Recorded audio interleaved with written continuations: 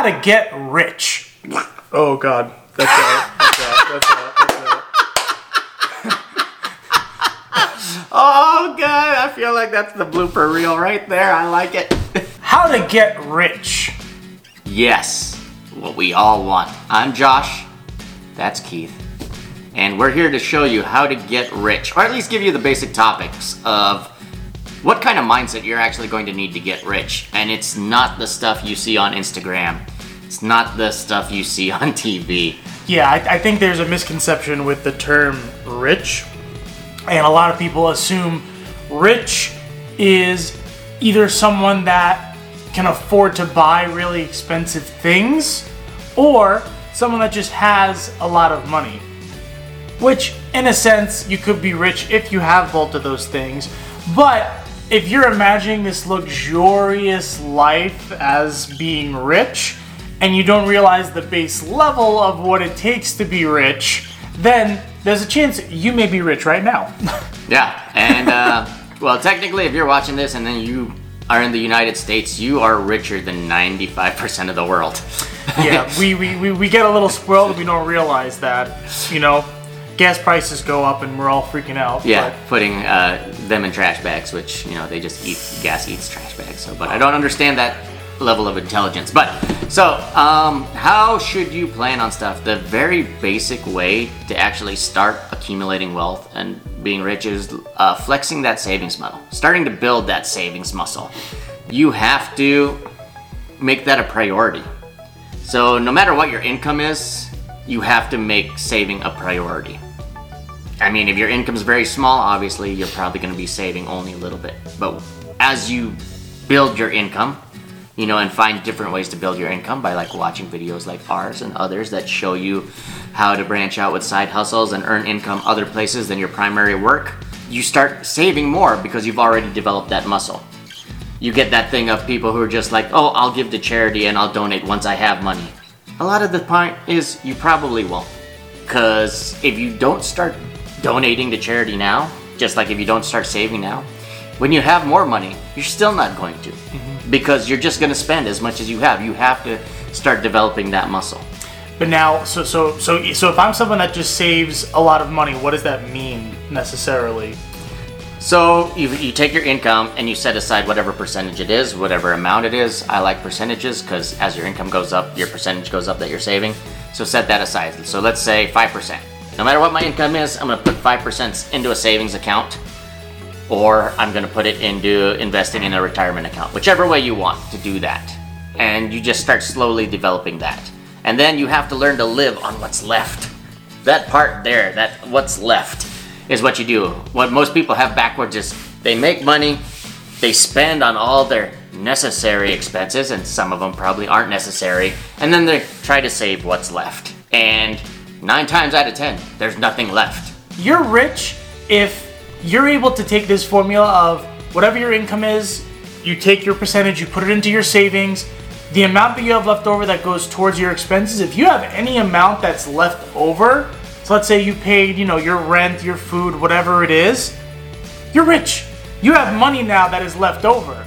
And how you're able to manage that money, because trust me, I've learned, in some of the mistakes I've done, that you could save money for months, and all it takes is maybe just one stupid purchase or one mishap that costs you all of this money that you've saved, and all of a sudden now you're in the negative. But then that's where your savings comes into play. That's why it's there. It's there to assist you so that if something comes up or whatever it is, or if you're trying to save for something, obviously you want to do that too. But it's taking that simple formula. It's you're making money, you're prioritizing that saving, then whatever you need, pretty much your basic needs to survive are out of that amount. If you have money left over, then you're rich. If you're in the negative, or if you're in a position where that money is just continuing to go down, it might be a good thing to look at your savings, see maybe if you're putting in too much, or look at your expenses to see, am I spending money that I shouldn't be? Are there things I could do without? And, as you build that savings, then you'll start looking at different ways to grow it, different ways to get a better return on that money. And that's how you slowly, over time, get rich. What a lot of people don't like to do is that slowly over time part. They want instant rich. Yeah, or they see money and that's their way of saying, okay, I have money, let's spend money. Because I used to get in that habit. When I was younger, I used to when I get my paychecks, I'm like, great, got my paycheck, gonna go buy whatever I want because I got money. And the hardest part about that is you have that. So going back to earlier, where it's like it's not what you see on Instagram, it's not all that stuff. So you can have whatever income you want, and with the ease of access of credit and credit cards and everything, you can buy almost anything. You can go to a Louis Vuitton store and make $20K a year and still buy $1,000, $1,200 piece of luggage, and just to look rich, because you deserve it, because you want that lifestyle. And now you're going into debt and you really can't afford it, but you look rich, and people will think you're rich, but actually you have no money whatsoever. You are in the negative. You are broke. Or you could be smart and, you can buy nice quality goods that are cheap, reasonable, expensive, or inexpensive, or you could find deals on a nice piece of stuff going to Goodwill. Real rich people, or people who spent stuff and now have to liquidate things, they donate stuff there, and you can find great deals on nice quality items for cheap, and being frugal like that. And that's also being rich. Just being comfortable in that and knowing that, the flashiness isn't actual real wealth. Yeah.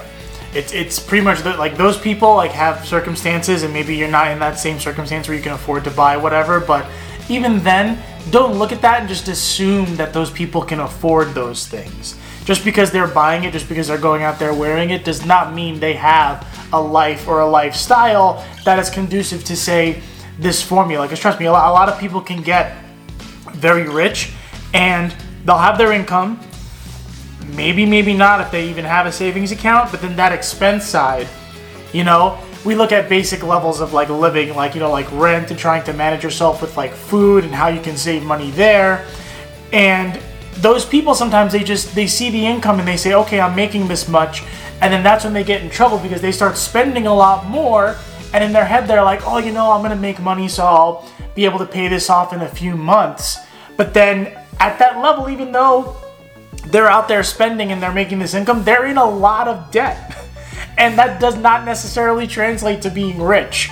Like in my mind, I really do see rich as having this set, but also being in a position where you're really not in any sort of debt. Debt happens, and for certain situations like student loans and all of that, completely understandable that it happens, or other things.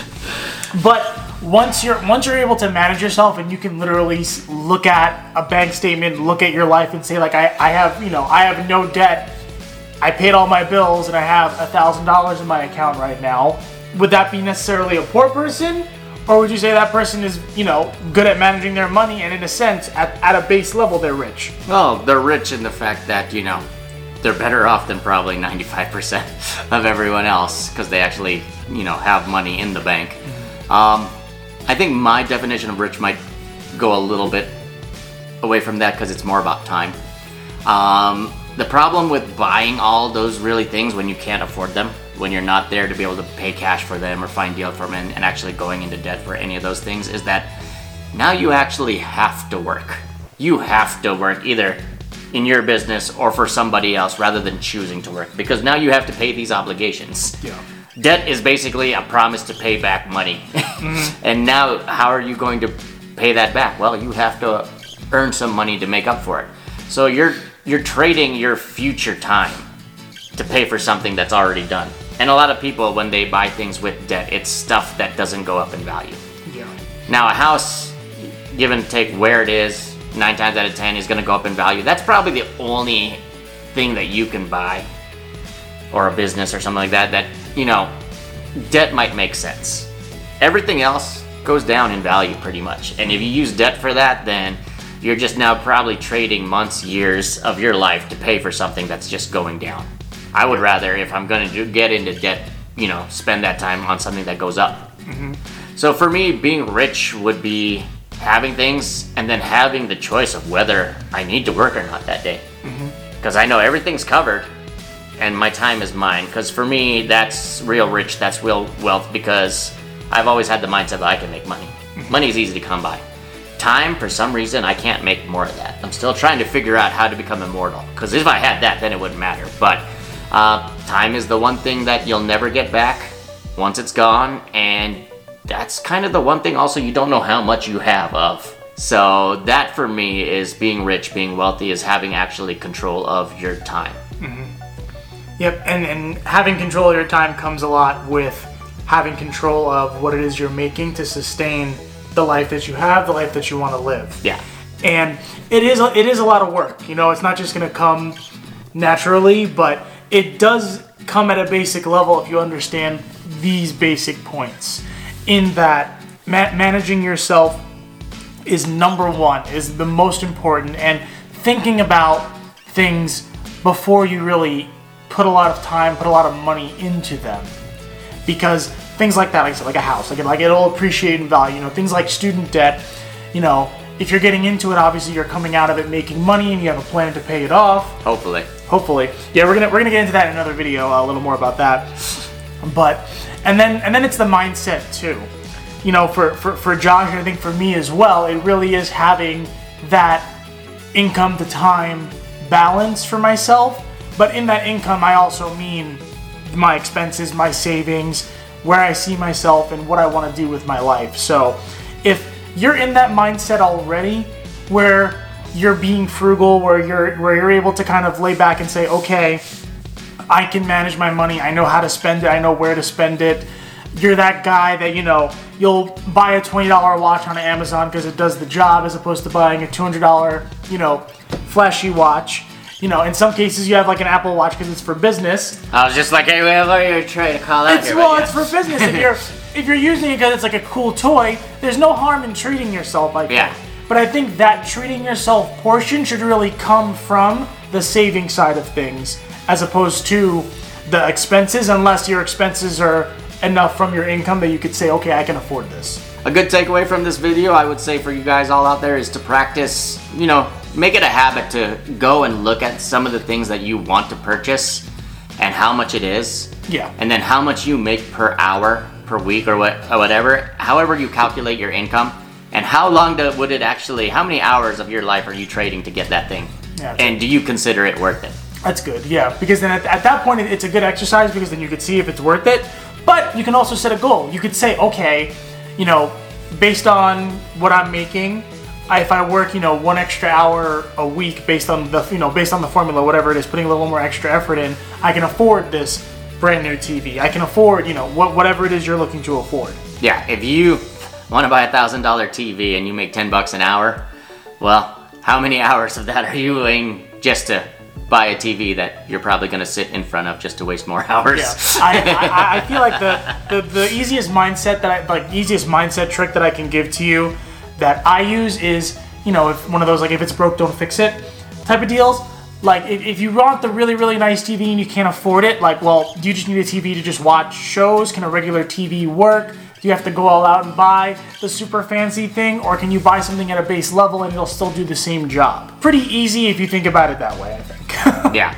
So those are, I think, some good takeaways from this one. This one's pretty much short and sweet. Like I say, start looking at it, you know, what's your time? That's really what's your biggest wealth asset, is your time. Mm-hmm. And look at how much of your time you're spending on your stuff and whether that's actually worth it. Start looking at it that way. So until next time, likes, subscribe, follow, leave comments, complaints, concerns, email us, basicmoneypodcast@gmail.com if you have any questions for me or Keith. Until next time, that's that guy. And that's him. All right. We'll see ya.